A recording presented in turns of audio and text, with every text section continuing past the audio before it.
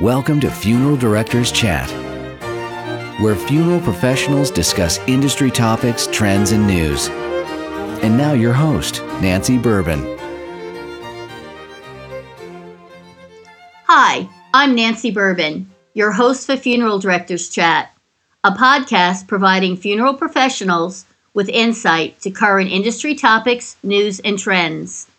Today, I'm really delighted to interview a dear friend, somebody I've been trying to get on this podcast for some time, Ruth Ann Brown Dissatel. She's a funeral director, a celebrant, and an ordained minister. The combination is what she will call Celebration of a Lifetime. That's actually the name of her website. Ruth Ann was raised in a funeral home setting. She's a second-generation funeral director. And although she was raised in a family of 7 children, she's the only child who chose funeral service. She began her college studies as an art major with a strong focus on portrait art, but later decided to attend the American Academy of Funeral Service and graduated from Dallas Institute of Mortuary Science. Her accomplishments are many. I'll just list a few. She's designed and built a funeral home. She served as an on-site administrator for 2 funeral home startups. She's developed many programs and departments in various funeral homes in her area, and she was certified as a celebrant through Insight Institute. She is currently self-employed full-time as a celebrant, and she serves a wide circle of funeral homes in her area, which is the New Jersey area. Her website is celebrationofalifetime.com. That's www.celebrationofalifetime.com. Ruth Ann offers holiday remembrance programs to the community and assisted living residences. She offers assistance as a funeral director to funeral homes in need of a vacation or supplemental help. And she's also a speaker to funeral home groups for continuing education. She's a wonderful speaker, so you might want to look her up and see where she is speaking. And she's the first celebrant to offer the Service of Remembrance at the NFDA convention in 2009 in Boston.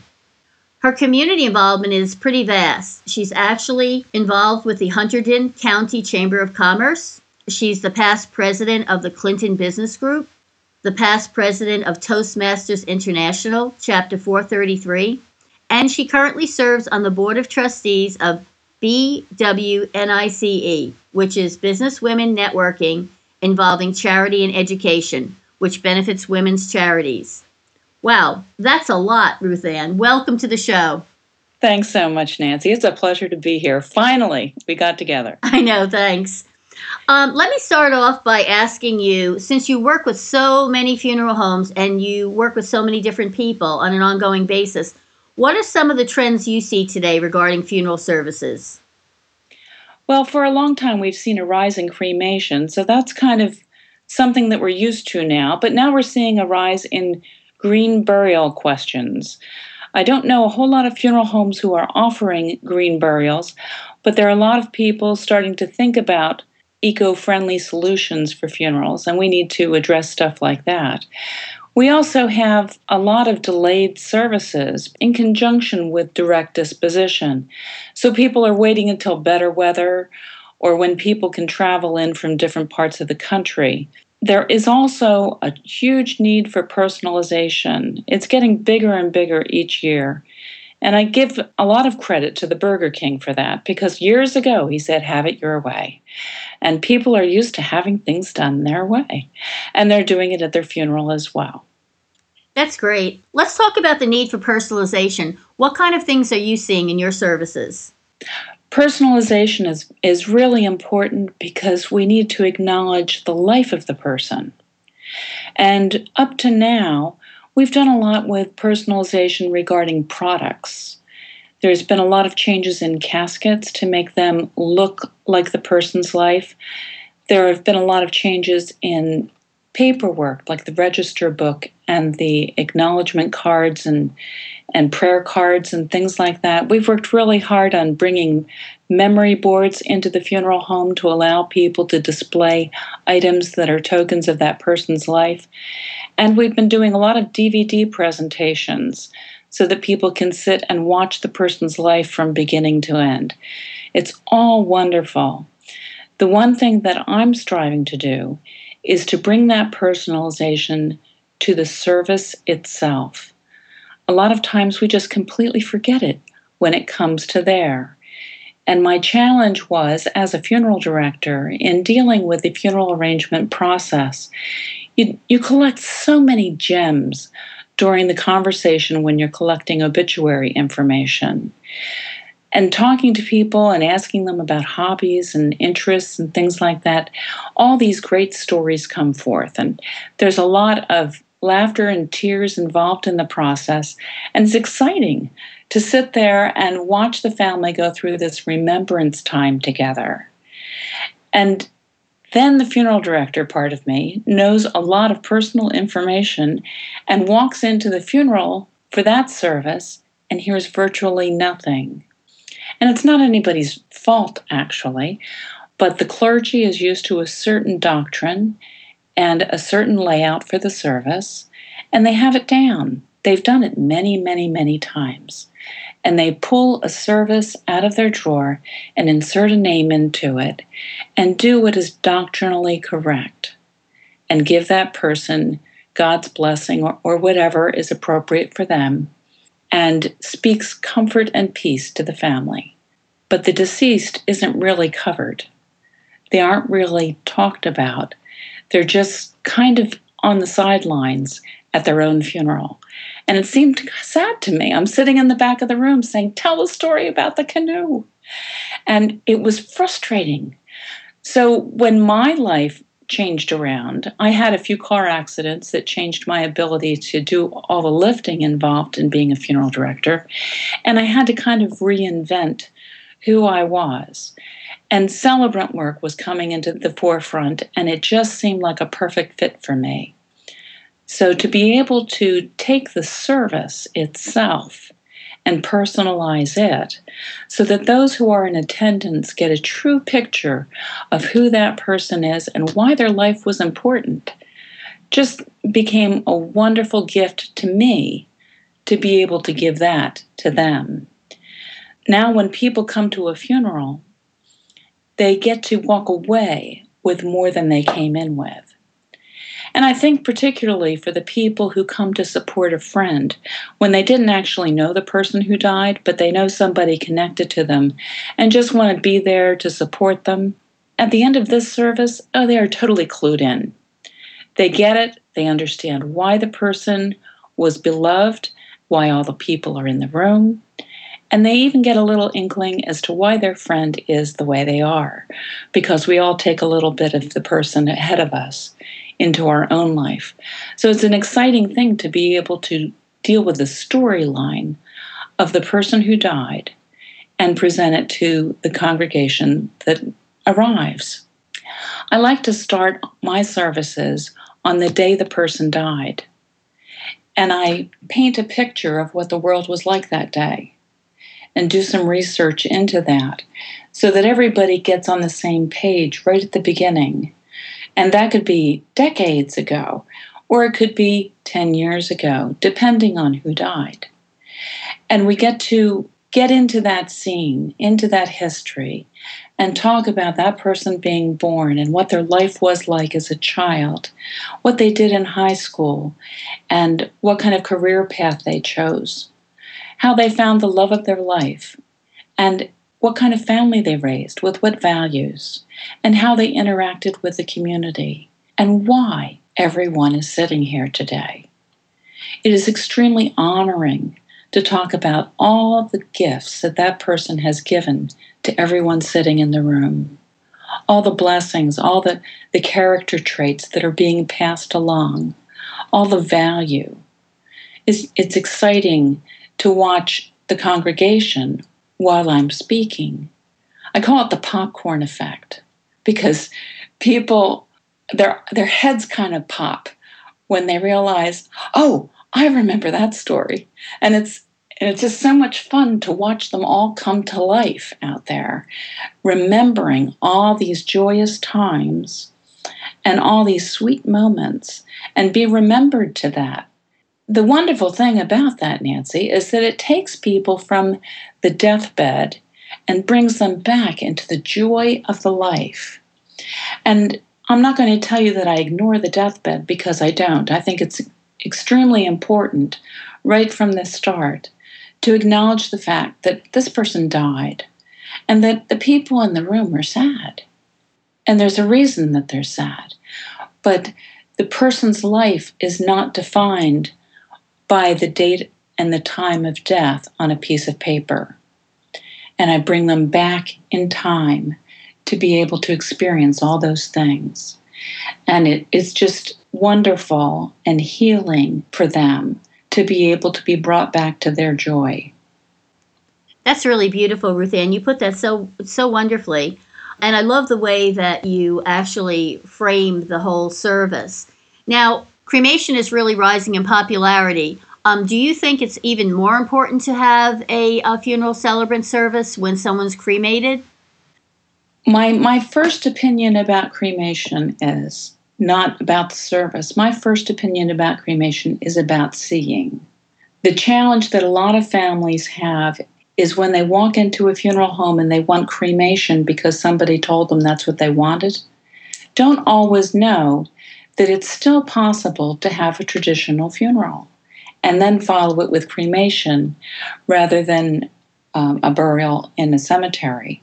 So it's very important for funeral directors to be able to explain all of the options to families so they can make educated decisions. I think some people, when they say, I want to be cremated, are talking about a variety of reasons. And it's not always that they want everything short and sweet. Certainly, if a family is available to the idea of a viewing, it is a blessing to them to be able to see. I think seeing is believing, and it's the first step in the grieving process to be able to come to terms visually with the fact that the person is no longer in pain. And there are a lot of talented embalmers out there that know how to make the person look lovely, like they did last time we were at a barbecue, and they just looked like they were full of sunshine. It's possible to make them look like they're okay. They won't all look like rock stars, but they'll look okay, and it'll be easier to say goodbye. Now, for them and for the ones that don't get to say goodbye, the ceremony is key, because you need to have at least a turnkey somewhere that says we've acknowledged the fact that this person actually existed. When you have absolutely nothing, it just kind of invalidates the person's life, like it didn't matter. It was disposable. And direct disposition kind of just throws that right there. I'm just really frustrated by direct disposition. And I'm certainly offering that to people if that's what they want. But it frustrates my heart to think that you're going to have a direct disposition and it's going to be like a poof, like the person wasn't even here. So if you can take a direct disposition and talk to the person in terms of, how do you want to remember this person? How do you want to honor their life? It makes the person think. And it gives them their value back. Truly. I mean, some people don't even stop to think about it until the question is posed to them. And when you're taking obituary information, that's the ideal time to be able to say that, because they've just told you all the things that this person was and did. And then you can say, how would you like to honor their memory? What would you like to do? And it leads you right into the opportunity to talk about having a gathering, whether the body's there or not. But the idea of having a gathering is so important in order to have that sense of community so that everyone can get together and remember together. And the funeral home is the ideal place for that to happen.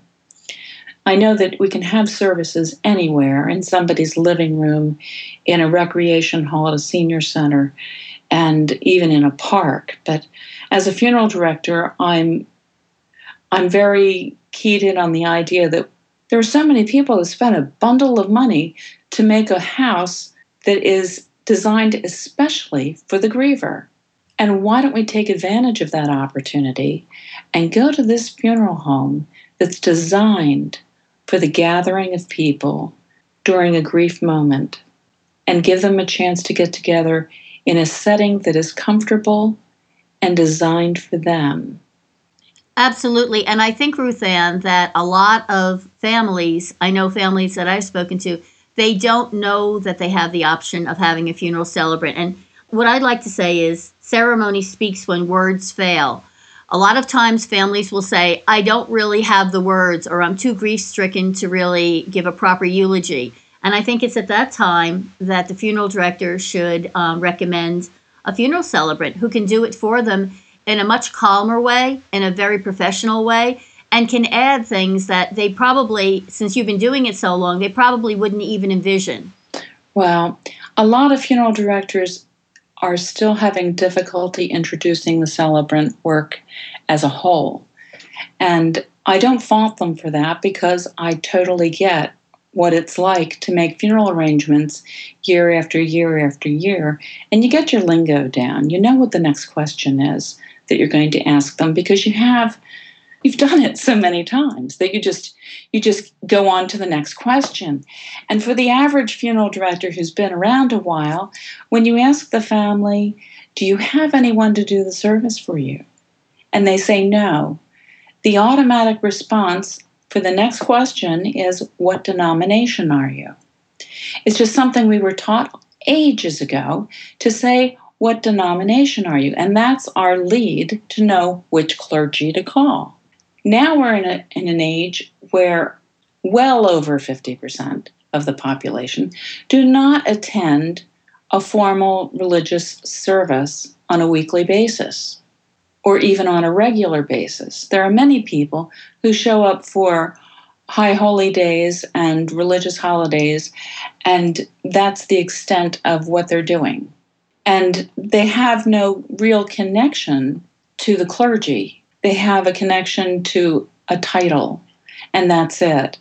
And they don't necessarily espouse to following that on a regular basis. So they're kind of floundering here, and they don't necessarily want to see a clergy at that time because they're already in grief.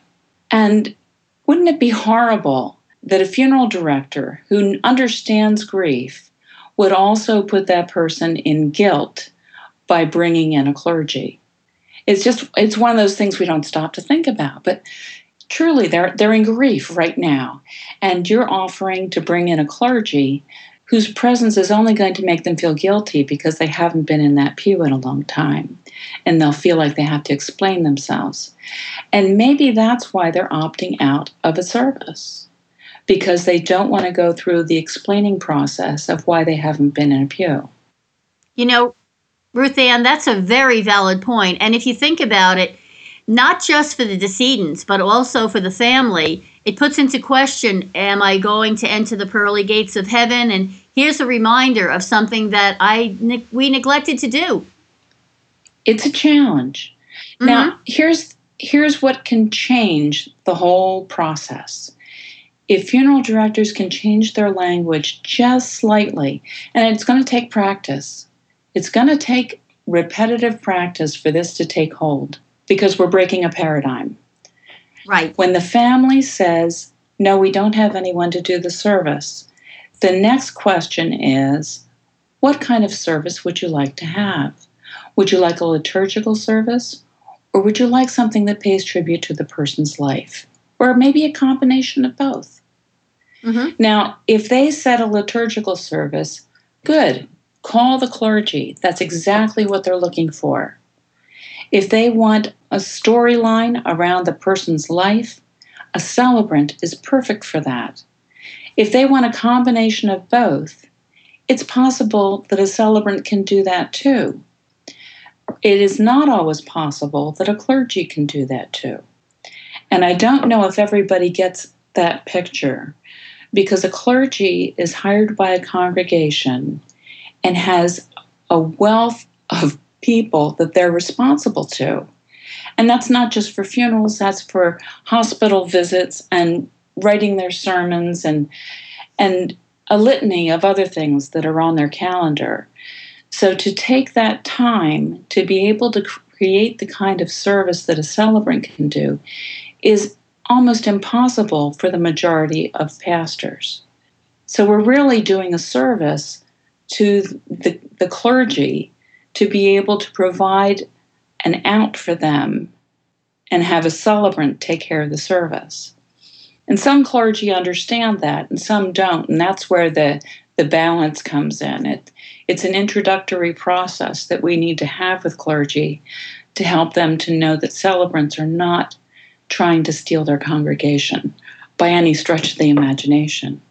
Because the people that the celebrants are working with aren't part of a congregation, but they could be. There are many people that I have dealt with who were once part of a congregation but chose a celebrant service, quite possibly because they didn't want to deal with that guilt factor. And I was able to do a service for them and incorporate in things that were important to them regarding their faith. Because the fact that they haven't been in church in a long time doesn't mean they don't have faith. They still have their religious convictions. They just haven't been doing anything about being with the body. So to give them the faith convictions wrapped into the storyline is exactly what they need. And I'm happy to give that to them. Now, after the funeral is a whole different story. Because while I'm there visiting with them and forming this service for them, if they were formerly of a church and just kind of washed away to the side and got out of the habit of going, I can encourage them back into the body of fellowship so that they have that support that they need in order to deal with the grieving process. Mm-hmm. And for me, that's a terrific thing. And for some of them, it is too. It certainly isn't anything I force, but the suggestion is there. And the pastor is the one that comes out on the plus side because now they're coming back into the fold and they are actively participating with the congregation and getting what they need spiritually. So I'm not an enemy of the church at all. No, of course not. And you offer a very valuable service, as you said, being brought back into the fold. Now, Ruth Ann, I understand that you consider funeral service a ministry, and you have even become ordained. Yes, well, I had a very unusual start to get into funeral service to begin with. And even though I grew up over a funeral home, this sure wasn't what I was going to do when I grew up. I had a vision of becoming a wife and mother and making the world's best chocolate chip cookie, attending PTA meetings and being a den mother. And that was my vision of my future. And my father decided that maybe I should go to school and have a vocation in case my husband ever became ill or, God forbid, died. So I had to decide what I enjoyed doing, and I was very much an art major in high school. I just loved art. So I carried that on into college, and I studied portrait art in particular. But my first semester of college kind of turned on me, and all of my humanities courses changed in front of me. In humanities, we weren't studying humanitarians, we were studying how they died. In English class, we were studying poetry, and every poem was about death. In art history, we were studying Michelangelo's Death of a Virgin. And in gym class, I was taking a modern dance class that I got stuck in the group that had to interpret death to music. So I thought, okay, something's going on here. Right. And I went down to Dallas for a break to visit my brother, who was in mortuary school at the time. I did have two brothers that were interested in Dad's business, but they didn't end up pursuing it all the way. And my brother was in mortuary school, and I played mom to him for a week. And I got him off to school one day and saw a Bible on his coffee table. And while thumbing through that, I came to the book of Ecclesiastes. I never start at the beginning of anything. I picked lucky number 7. And that started out talking about the value of a good reputation. And then it went in to say, it is better to be in the house of mourning than the house of feasting. Sorrow is better than laughter, for sorrow has a refining influence on us. It is good to think about death while there is still time. A wise man will think much of death, while a fool thinks of only having a good time now. And that kind of turned my head. And I would think so. Oh, man. I crossed the living room, called Dad, and said, guess what I'm going to do? So my art studies came alive on a dead person. I ended up working on a human canvas, painting and sculpting people to look okay, so their family could say goodbye to them. And that was the beginning of my funeral service career, was working as an artisan back in the operating room. I have since taken that personalization and put it into the room to make the room look like the person. And now I take it and I make the service look like the person. But through the whole thing, my process was all about caring for that grieving family and being in the moment with them and helping them get from one place to another in one piece. So my whole career has been about ministry and ministering to that grieving family. I have no problem calling myself a minister. I believe that's exactly what I am. But a few years ago, somebody who saw me do a celebrant service came to me and said, you do weddings too, right? And it caught me off guard. But then I started thinking about this same group of people that haven't been churched in a long time, and they need somebody to marry them. And why can't I apply the same principles that I use in a funeral for a wedding? So I did go and get ordination papers. Mind you, it's not anything like being a seminarian, and it's not that hard to become an ordained minister and have papers. But that makes it possible for me to do marriage ceremonies. And the fact that I have a title of minister makes it easier for funeral homes to be able to introduce me to a grieving family, because then they feel like they have somebody that is tuned in. And Ruth Ann, also, maybe it might make the family feel more at ease too, because if they're seeing some guilt about calling you instead of a minister, or somebody from a church or a shul, by you being a minister, that kind of like says, well, I'm, killing two birds with one stone, basically. Right. And then I explain to the people at the beginning of every service that I don't have a congregation. My congregation has arrived here today. And then they get it. Nice. So it's wonderful to be able to have strong purpose in my work. And I think that's something that everybody aspires to have a job that is full of purpose and makes a benefit to the world. Absolutely. Now, can you tell us a little bit about how a celebrant service is different from a standard service? Well, like I had mentioned earlier, a standard service usually has a lot of doctrine involved in it, and it normally is stamped out ahead of time, and you just put a person's name in it.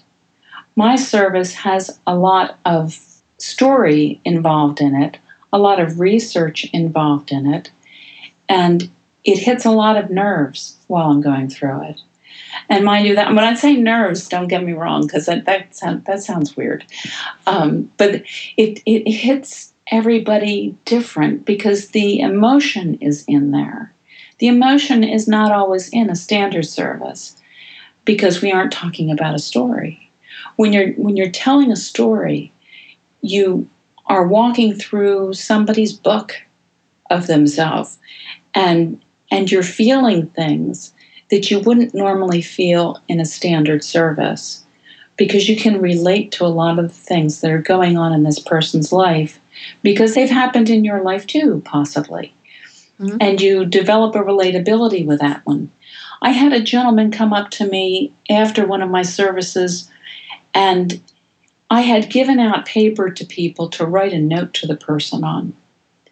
And we put those notes in the casket at the end of the service. And this gentleman came up to me. He says, you know what I wrote on my note? And I was shocked that somebody wanted to share with me something that personal. He says, I wrote, I'm sorry. He says, because I didn't realize that we were in the service together. And we had so many things in common. And I never took the time to get to know him well. Wow. And I was floored. I was just floored. And can you imagine that happening in a standard service? No, not at all. This is a very intimate experience to have a celebrant service. And I get very vested, I guess is a good word, in every service that I'm doing, because I really, really want to get on the same page with the family. And every family member has a different viewpoint, which speaks to how I do my interview process, because there are people who gather the family into one room and interview them. And while that's not a horrible thing to do, to have a family meeting and let everybody speak, I have learned through experience that the strong speak over the weak, and the weak never get heard. So I like to have one-on-one interviews with the family, and I do it on the telephone because they're less likely to be interrupted. And I spend as long on the phone as each family member requires. And for some people, it's 10 minutes. But for one gentleman, it was an hour and a half that he needed to tell me how heartbroken he was that his kid brother died before him. And at the end of that service, there was this elderly gentleman with a cane, quaking with Parkinson's on the front row. And his wife came over to me and she says, "I want to thank you for speaking with my husband last night on the phone. You gave him permission to cry." Wow. And that was a turning point for him. And I was delighted to be able to know that the time was that valuable. Some people just need time. And not everyone has that in their schedule to offer a family. And that's another reason why I say that about priests and pastors and rabbis. They have so much work on their plate dealing with a whole congregation that to have that amount of time to be able to offer a family is not always available for them. But it's essential for the griever to have someone hear them. Yes, it is. Absolutely. And then when you have a service that shows that they were heard and that what their heart was saying is put out there in front of people, is huge, is a wonderful value. And it's amazing what it can do for a family, because as funeral directors, we've seen a lot of dysfunctional families. Not that our families are any less dysfunctional, but we've seen a lot of dysfunctional families come through the funeral home.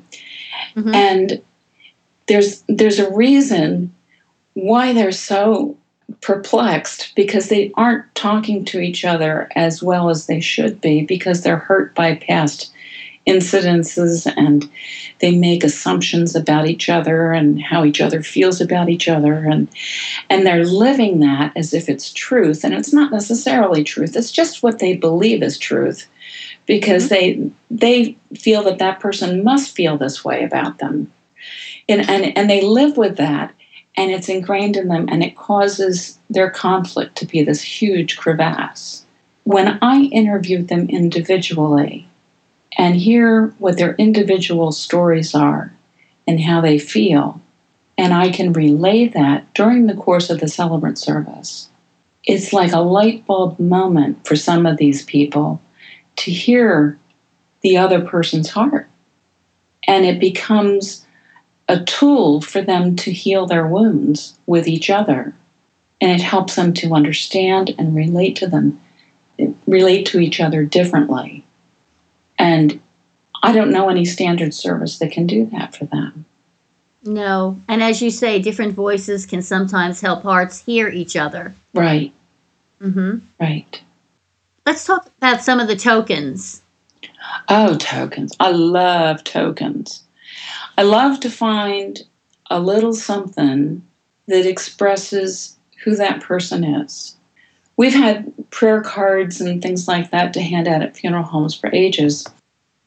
But to have something that doesn't have the person's name on it, that is like a little secret between you and that little something, that whenever you see it, it reminds you of that person. And it just gives you that moment in time to have a little private memory moment. I love that. I like to be able to go through the stories that people have given me and find the hook. There was hook. Okay, that makes me think of one right away. There was one gentleman named Duke. Love this guy. Big burly guy, man's man. But he loved to tell his family that he believed in fairies. His heroes were Luke Skywalker, Indiana Jones, and Peter Pan. And he had a time with his grandkids, treating them to stories about fairies. And at the cemetery, when we were doing the commitment service, I shared with people about how he took the grandkids to the sliding doors in the dining room at night and showed them these flickering lights in the backyard. And of course, we all know they were lightning bugs or fireflies. And he was telling the children, you know what those are? And they said, no, Poppy, what? He says, they're fairies. They said, no, they aren't. Oh, yes, they are. Oh, no, they aren't. He said, yeah, they are. Really? And he had them sucked in. And when he was in the hospital in his last days, he got a get well card from his granddaughter. And in it said, Poppy, I want you to know I had a dream last night that Peter Pan, you and me went to Neverland and told all the Neverland creatures how to behave. And I want you to know that I believe in fairies and everything you told me. Get well soon. So I called her forward and I gave her a beaded evening bag. And I said, while I play this song, I'd love for you to give everybody here one of what's in this evening bag. And she was excited to have a part. And she went around and started dispensing these little Ziploc bags that I had in there. They were 2 by 2 inch. I got them from the jewelry store. And they had little stickers on them. And it was fun to see people light up as they're getting their bag and light up a second time when they see the sticker that says pixie dust. And during the time of the song playing, I played a song, Find Your Wings, which is a beautiful song about finding your way through life, and I wish that you will find your wings. And the funeral director took these angel corners off of the caskets, corners, and then gave them to each of the children. There were 4 children. And this grandchild is passing around these little Ziploc bags. At the last note of the song, she passed out the last bag. You can't buy timing like this. It was just perfect. No. And when we got done, I told everybody I stayed up late last night and I collected as much as I could. And I would like for you to take this home and put it in your pillow for dreams of magical adventure, or keep it in your pocket for luck.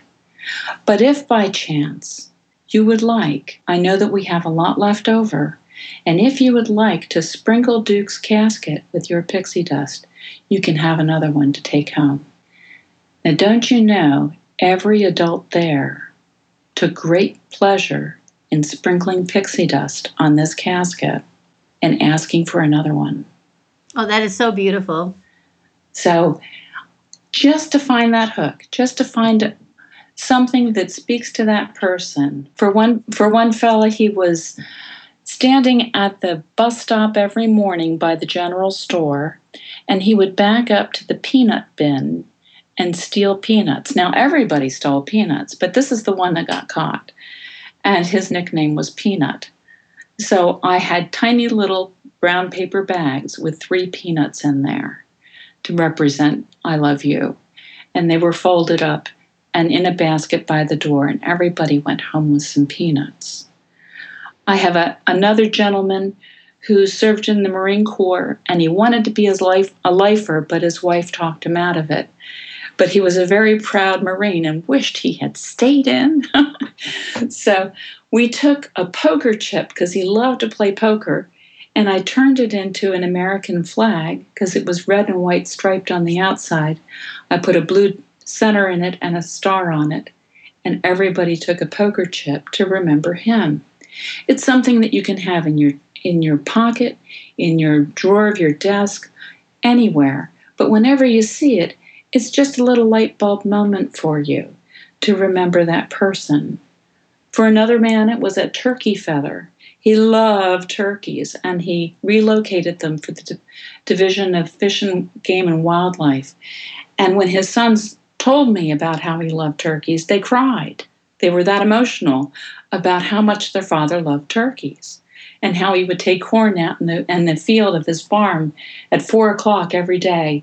And as he spread it, they just came running from the woods. And they loved this man, and he loved them. So everybody got a turkey feather at the end of that service. And at the cemetery, I never saw so many people adorned with turkey feathers in my life, in their pockets, stuck in their hair, behind their ear, whatever. But they were delighted to have a feather. Right. And it wasn't an expensive thing, but it was a valuable thing. And it was thoughtful. It just really brings the story home. Mm-hmm. Now, you're obviously an extraordinary celebrant, and I know that because I know you. But does it make a difference which celebrant a firm chooses? What are the things that they should consider? Well, there are a lot of different celebrant trainings that are popping up all over the country. And I can't speak to the value of each of them because I haven't been to all of them. But I think it's important to understand that when you hire a celebrant, that it should be somebody who has background in grief. There are a lot of people that go into celebrant work because they want to do a good thing. And that's nice, and people should do a good thing. But to go from being an event planner to being a celebrant is a jump. And I think there's a lot to be said for having education in psychology in some level and grief in particular, because you're dealing with people that are going through a very traumatic time. And a funeral home does not want to take their family and turn them over to just anyone. And I would caution people when selecting a celebrant to keep that in mind, that you really want somebody who has a background in understanding how to deal with a grieving family.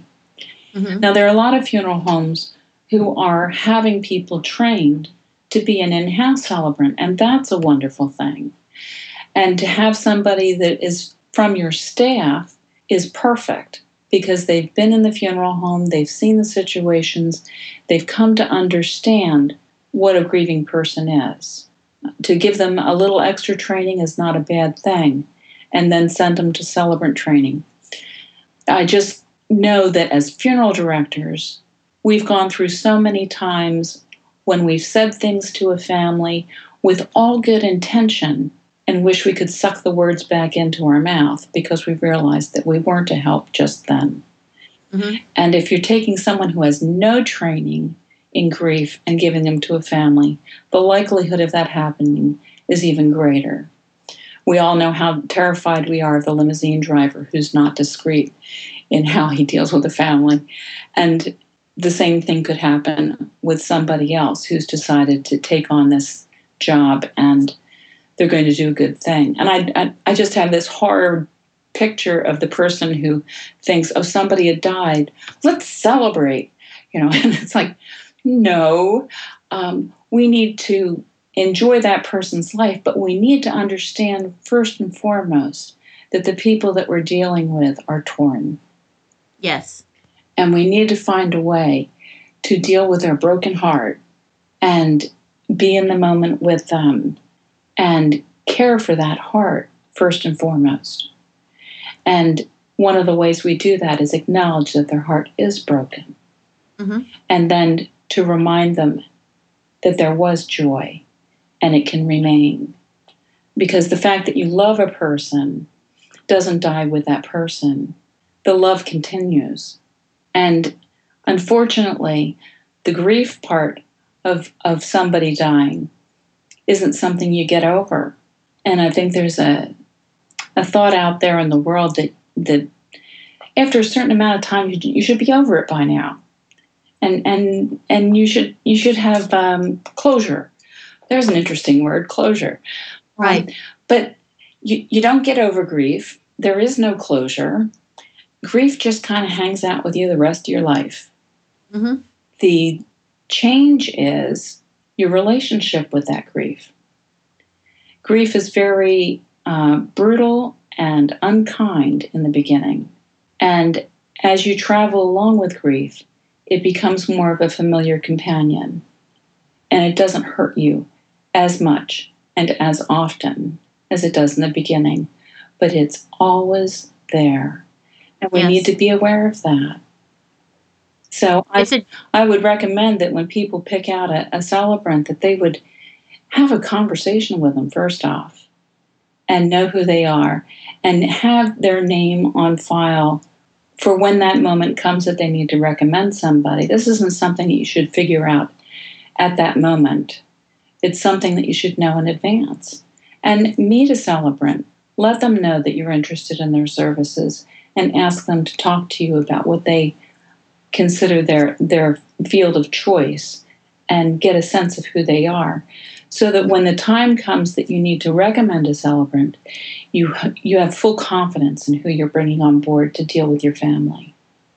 Right. It's a very delicate balance, as you said. It's a journey. Grief is a journey, and for somebody that is not familiar with funeral services, it may not be something that they could just jump into. As we all know, in mortuary school, you do learn how to deal with families, so you already have that education in place. And this is just another layer. This is just another skill set that you're taking on. I know John McQueen in Florida has 4 or 5 of his funeral directors who are also trained celebrants. Yes. Well, and it's good to have a backup. That's another thing. You know, it's really nice to have someone that you can go to if your in-house celebrant becomes ill or is on vacation, or if they're already working on a service and another one comes in. It's hard to get a focus to work on 2 celebrant services at the same time. So to have a backup person is a wonderful thing. And that could be somebody on staff or somebody from the outside. But it's very important to have that available for when everything hits at once. And that's the way funeral homes are. Everything's quiet, and then everything hits at once. If we could just get people to space out the death rate evenly, it would be a wonderful thing. But in all my years, I have never seen it. So we need to be prepared for things like that. Ruth Ann, how can a celebrant service aid in the reputation of a funeral home and its importance in the neighborhood? We know there are a lot of independents all competing for the same cases. How can this service help a funeral home stand out? Well, if you have a good funeral at your funeral establishment, people walk away and they say, "Hey, Joe, you should have been to Mary's funeral over at ABC Funeral Home. It was amazing." Now, people talk about services that are good. They do. It just happens. And it can happen at the repast, or it can happen the next time they see somebody at the coffee shop. But people talk about incredible services. And you'll notice that when I said that comment, no one said my name. They said the funeral home's name, because that's where the service was. So now Joe knows that an incredible service happened at ABC Funeral Home. That must mean that incredible funerals happen at ABC Funeral Homes. Now, if you want an incredible funeral, then you need to go to ABC Funeral Home to get it. So it just comes right on around back on the funeral home and promotes the funeral home whenever a good funeral goes out of there. And funeral directors know this, but they don't necessarily think of it in terms of the service itself. They know of it in regards to their staff, their livery equipment. They know about how pretty their place looks and the value of the services that they offer. But the actual ceremony itself can bring people into the funeral home. So you got to make sure that you have everything that a family needs to want to come to your funeral home. And I don't know many families who are going to a funeral home because they offer casket corners. No. But if that funeral home has the ability to bring in a good funeral so that the service itself speaks to that person's life and really shines, then that shows on the funeral home. And it's free advertising for them. The one thing that funeral homes have a challenge with in a celebrant service is that sometimes they cost a little bit more for the service than a church service or bringing a pastor in, because we're so used to giving pastors very little money for what they do. Mm-hmm. But a celebrant service has usually about 15 hours worth of work in it. And I don't know if funeral homes really understand that, because all the interview process, the research, the discovery of the correct soundtrack for the service, because music is a part of that. To be able to put all that together, the average celebrant is spending about 15 hours to make that happen. So the fee is usually larger than what you're used to paying for a clergy to come in. If we could just take the Catholic Church, for example, once you add up the cost of the Mass, the organist and soloist, the gratuity to the sexton and to the altar boys, when you put that all together, that's very comparable to a celebrant service. So there is a sliding scale in celebrant work, and some do not charge very much. I'd put a lot of time and energy into mine, so I know that I'm a little bit more than funeral homes are expecting to hear.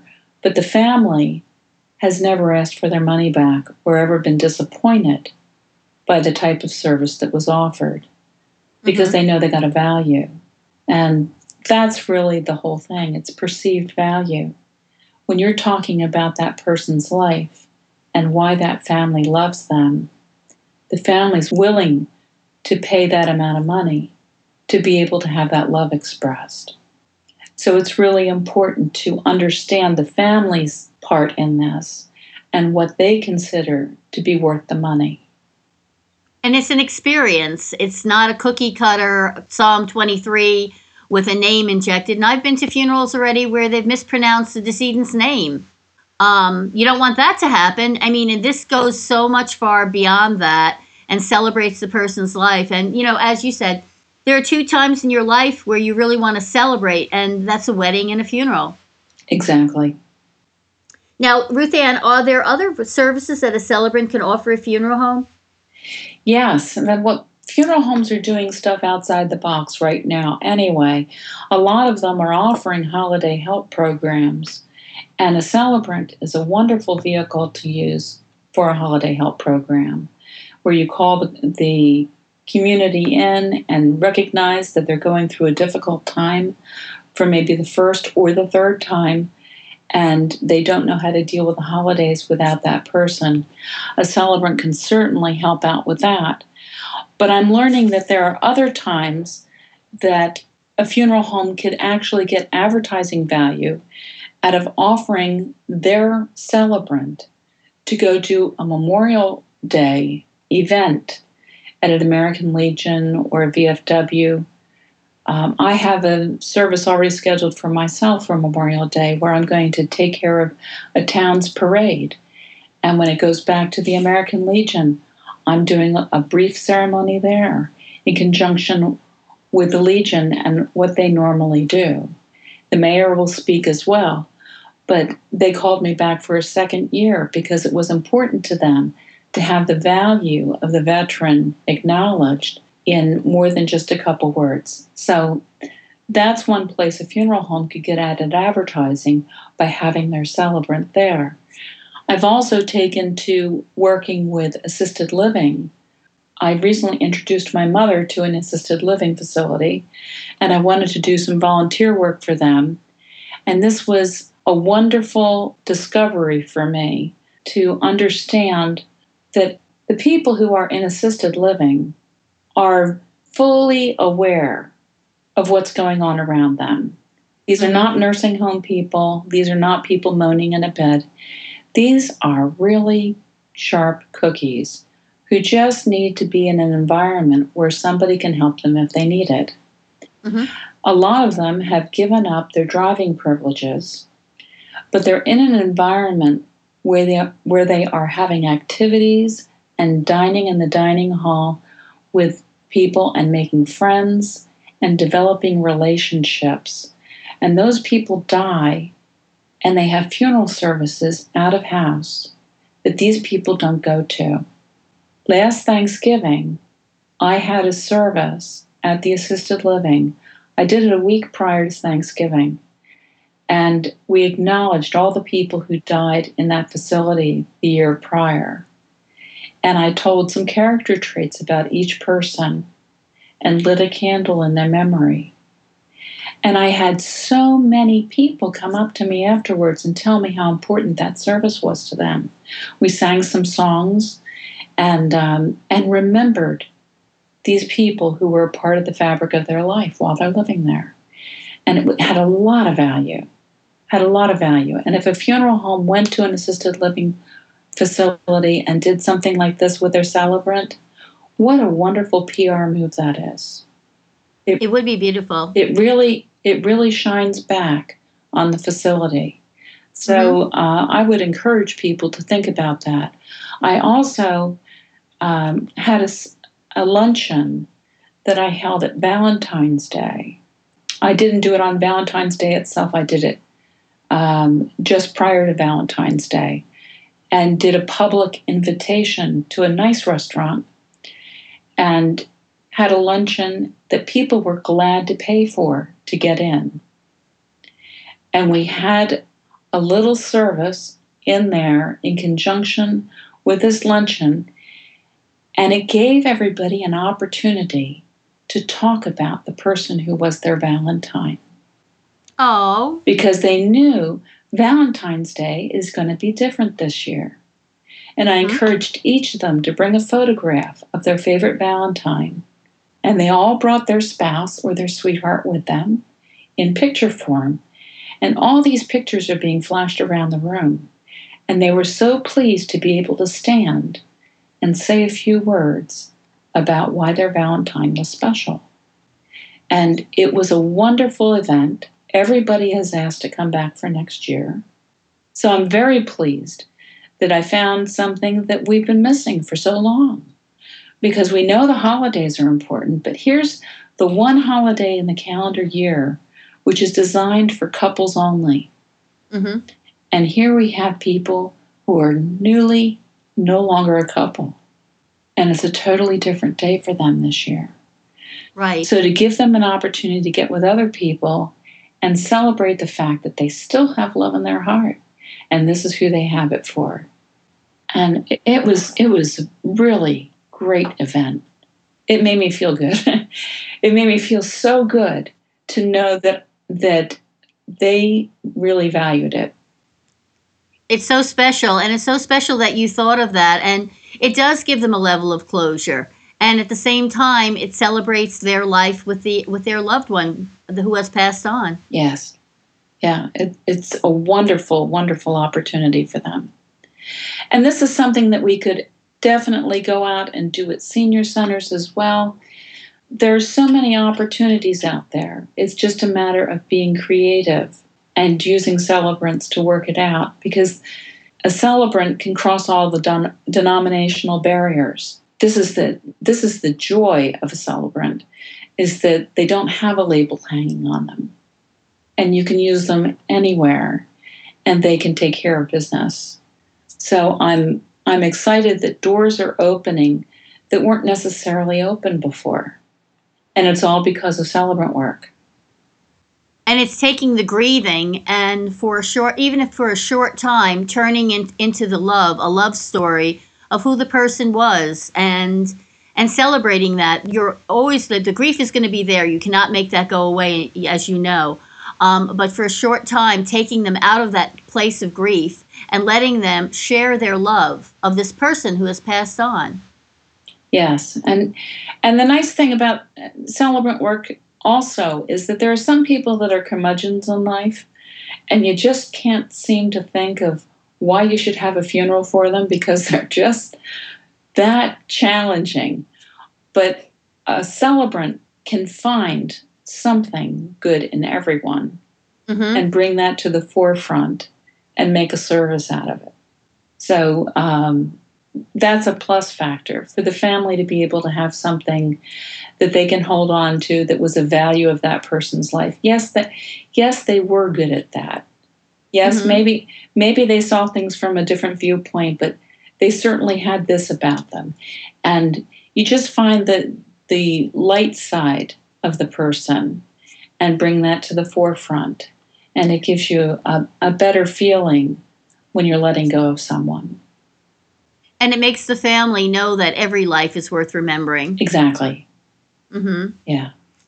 Well, thank you, Ruth Ann. Is there anything else you'd like to add? I can't think of anything off the top of my head. We've had a really good talk. Oh, yeah. It was wonderful. Thank you so much. I almost cried at a couple of the stories. Now, Ruth Ann, I'm sure that I know that there are a lot of young people who have asked me to speak with you and for you to share your wisdom and knowledge. And I'm sure a lot of them would like to get in touch with you after this podcast. How can they do that? Well, they can find me through my website, which is celebrationofalifetime.com.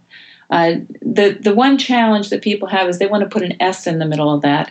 And while I do a lot of celebrations, I only do one at a time, and each one of them is a celebration of a lifetime. So if they go there, there's an inbox on there on the contact page, and I'm happy to be able to respond to them. I'm always excited to be able to share celebrant work with people and have them understand the value of that.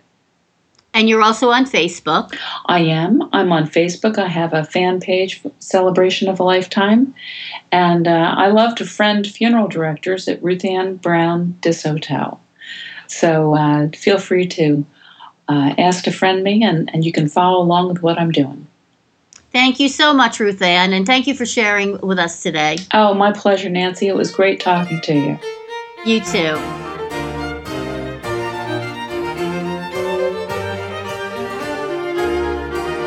Ordering cremation urns for your funeral home is easy with UnitedPriority.com. Email your client an urn description from our website or receive tier pricing when ordering more than one item. Help your clients find the right urn with UnitedPriority.com.